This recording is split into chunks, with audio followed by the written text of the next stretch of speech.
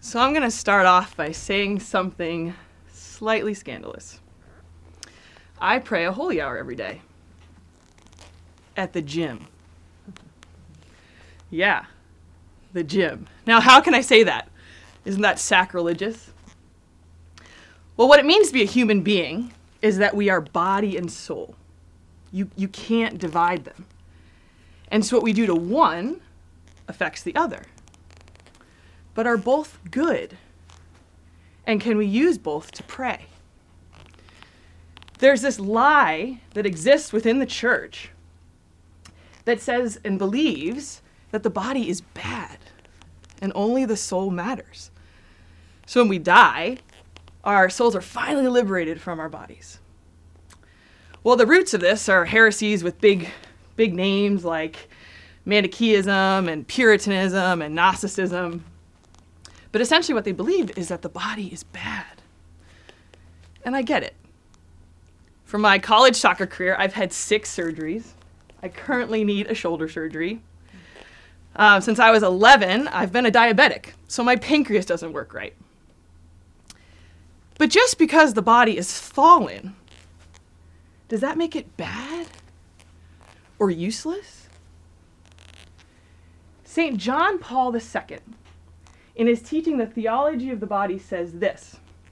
He says, the body, and in fact only the body, is capable of making visible the invisible, the spiritual and the divine. Everybody, point to your soul for a second. Some people say it's in the heart, right? But the body is the form of the soul, and the soul is the form of the body. So what John Paul II realized is that in order to look at the soul, you have to look at the body. And what's more, when Jesus Christ came to earth, the primary reason he came, yes, was to die for our sins and rise again so that we could be with the Lord in eternity. But Jesus took on a body. He became one of us through the incarnation. And the reason he did that was to show us how to live and the significance of the body. All right, everybody. I want you to look at my body for a second.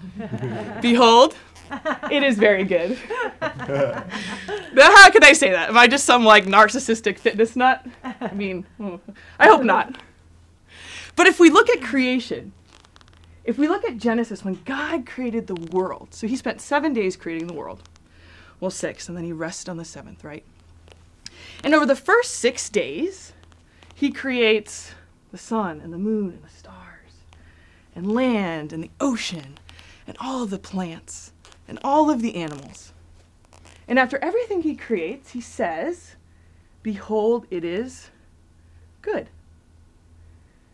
Then on the 6th day, God creates a man and woman. He creates the human body, the human person. And what does he say? Behold, it is very good. You see the difference? Good versus very good. That means that your body and my body is more sacred, beautiful, holy than the most beautiful thing you've ever seen. I mean, sunset on the beach, the Rocky Mountains, the Northern Lights, the most beautiful rose you've ever seen, golden retriever puppies. I mean, come on. Your body and my body is more sacred than all of those things. And what's more, there are 7 billion people or so on Earth right now? So the 7 billion people that are on Earth right now, and the billions and billions of people that have ever existed before, and the billions and billions of people that will ever exist again until the end of time, nobody looks exactly like you do. Unless you're an identical twin. But, follow me, looks like you do, has your hopes, your dreams, your desires, your quirks, your fears, your pet peeves. You are completely and utterly unique. And we know from Genesis that we are made in God's image and likeness. So if we are made in God's image and likeness, and we are completely and utterly unique, then that means that you reveal something about God that no one else does. In how you look, but also in who you are. You reveal something about God that no one else does. Now, do we view ourselves like that? Do we view our bodies like that? I mean, the last time you looked in the mirror, how did you critique yourself? There is so much body shame and body hatred that exists. And we all struggle with it. Dove Soap did a study a number of years back, and they found that 99% of women do not think they're beautiful. 99% of us. And men, you are not exempt from this either. We all struggle with seeing the goodness of our bodies. But here's the thing. God doesn't. He actually views your body as so sacred and so holy that by your baptism, he chooses to dwell inside of you. The Trinity comes to dwell in us by our baptism. 1 Corinthians chapter 6, verses 19 to 20 says this. Do you not know that your body is a temple of the Holy Spirit within you, which you have from God, and that you are not your own? For you are bought with a price. Therefore, glorify God in your body. Now, what do you think of when you think of a temple or a church? Is it dirty? No, it's usually clean and pure. Is it ugly? Oh, it's usually beautiful. Is it profane? No, it's sacred and it's holy. Do we treat our bodies, which are temples of the Holy Spirit, purely? Do we see them as beautiful and holy? Because we house the Lord, what we do to our bodies and how we treat them matters. Are you getting enough sleep? The number one reducer of cortisol, which is the stress hormone, is sleep. You should be sleeping 7 to 8 hours a night. I like 9. What are you eating? How are you fueling your temple? We have to be aware that so many foods are processed and have added sugars and aren't fueling us in the proper way. And are you exercising? Exercise, we know, is so important for long-term health. Are you taking the time to do it? Now, I want to make a distinction here, and this is super, super important, so I want you to remember this. You are not something to fix. You are someone to honor. You are not something to fix. You are someone to honor. So say you want to lose 10 pounds.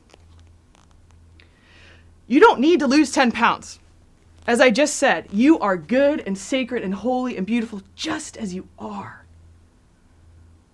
Now, we've been given our bodies as a gift, right? So we want to care for them. But if we think that there's something to fix in ourselves and we have to lose 10 pounds, the result of that are things like stress, anxiety, fear, and giving up on fad diets.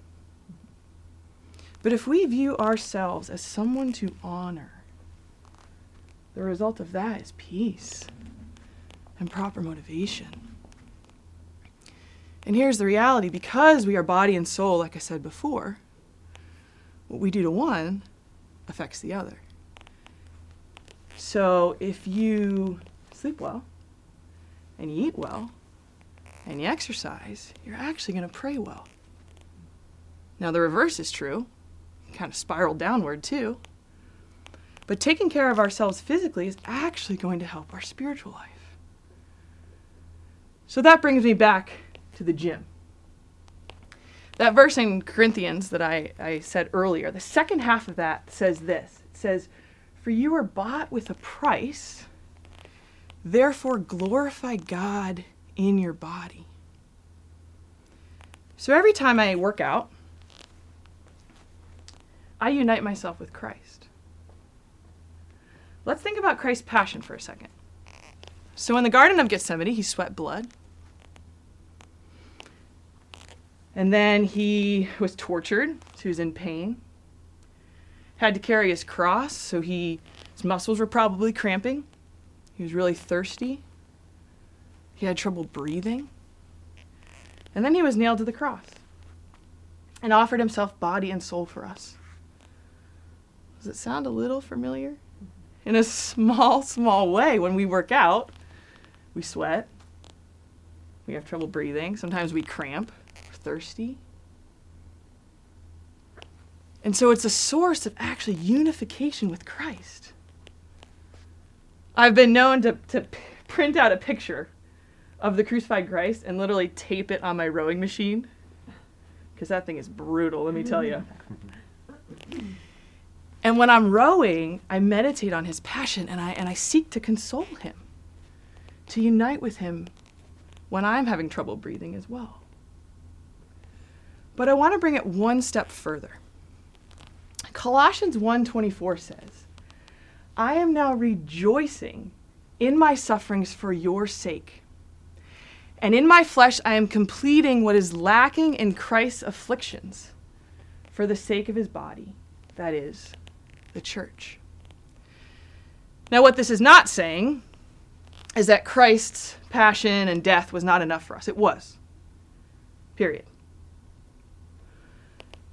But in God's mystery, he allows us to pray for one another, to intercede for one another, and to offer our sufferings, called redemptive suffering, for one another.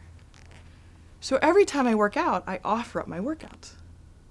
Now, you might hear that term, offer up, and scoff a little bit, and flash back to stubbing your toe as a kid and your grandma yelling at you, "Offer it up," right? It almost negates the suffering. Well, it couldn't be further from the truth. Every day when I work out, I offer up my workouts, the suffering that I endure, for the athletes I work with, the women that I work with through my nonprofit, Fierce Athlete. So I pray for them an hour every day. It's a really, really good motivator.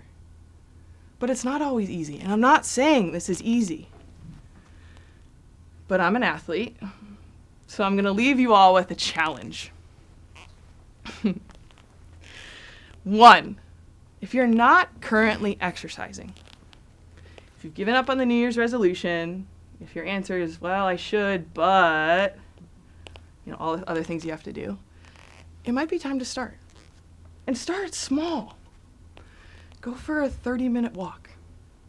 Meditate on Christ carrying his cross. Pray your rosary. Start small. If you're already exercising, already working out, now it's about more than just you, more than just looking good. You have a new motivator. So before you work out, say you're going to go run 3 miles, and do this before, because we all know that when you're in it, it's hard to think straight, right? So say you're going to run 3 miles. Before you start, just bless yourself. All right, mile 1 is for my friend who's sick. Mile 2 is for my brother who doesn't practice his faith. Mile 3 is for my friend who, whatever. Pick the intentions. Because I guarantee you, when you get to mile 3 and you want to quit or you want to start walking, now it's about more than just you. It's an offered suffering. It's a great motivator. And finally, what if you have some sort of physical limitation? What if you can't exercise? Well, there's an offering there. Like I said before, I need shoulder surgery. So I am limited in certain ways. But all the pain that I'm currently experiencing, the upcoming surgery, all the rehab, is being offered for a girl that I work with who just had ACL knee surgery. That she would recover, and that in that process she would come to encounter the crucified Christ. So it's not a scandal to pray a holy hour at the gym. not when we recognize the beauty and the sacredness and the uniqueness of our own bodies, and when we choose to unite them with Christ and to offer them for someone else. This is my prayer for you. Thank you.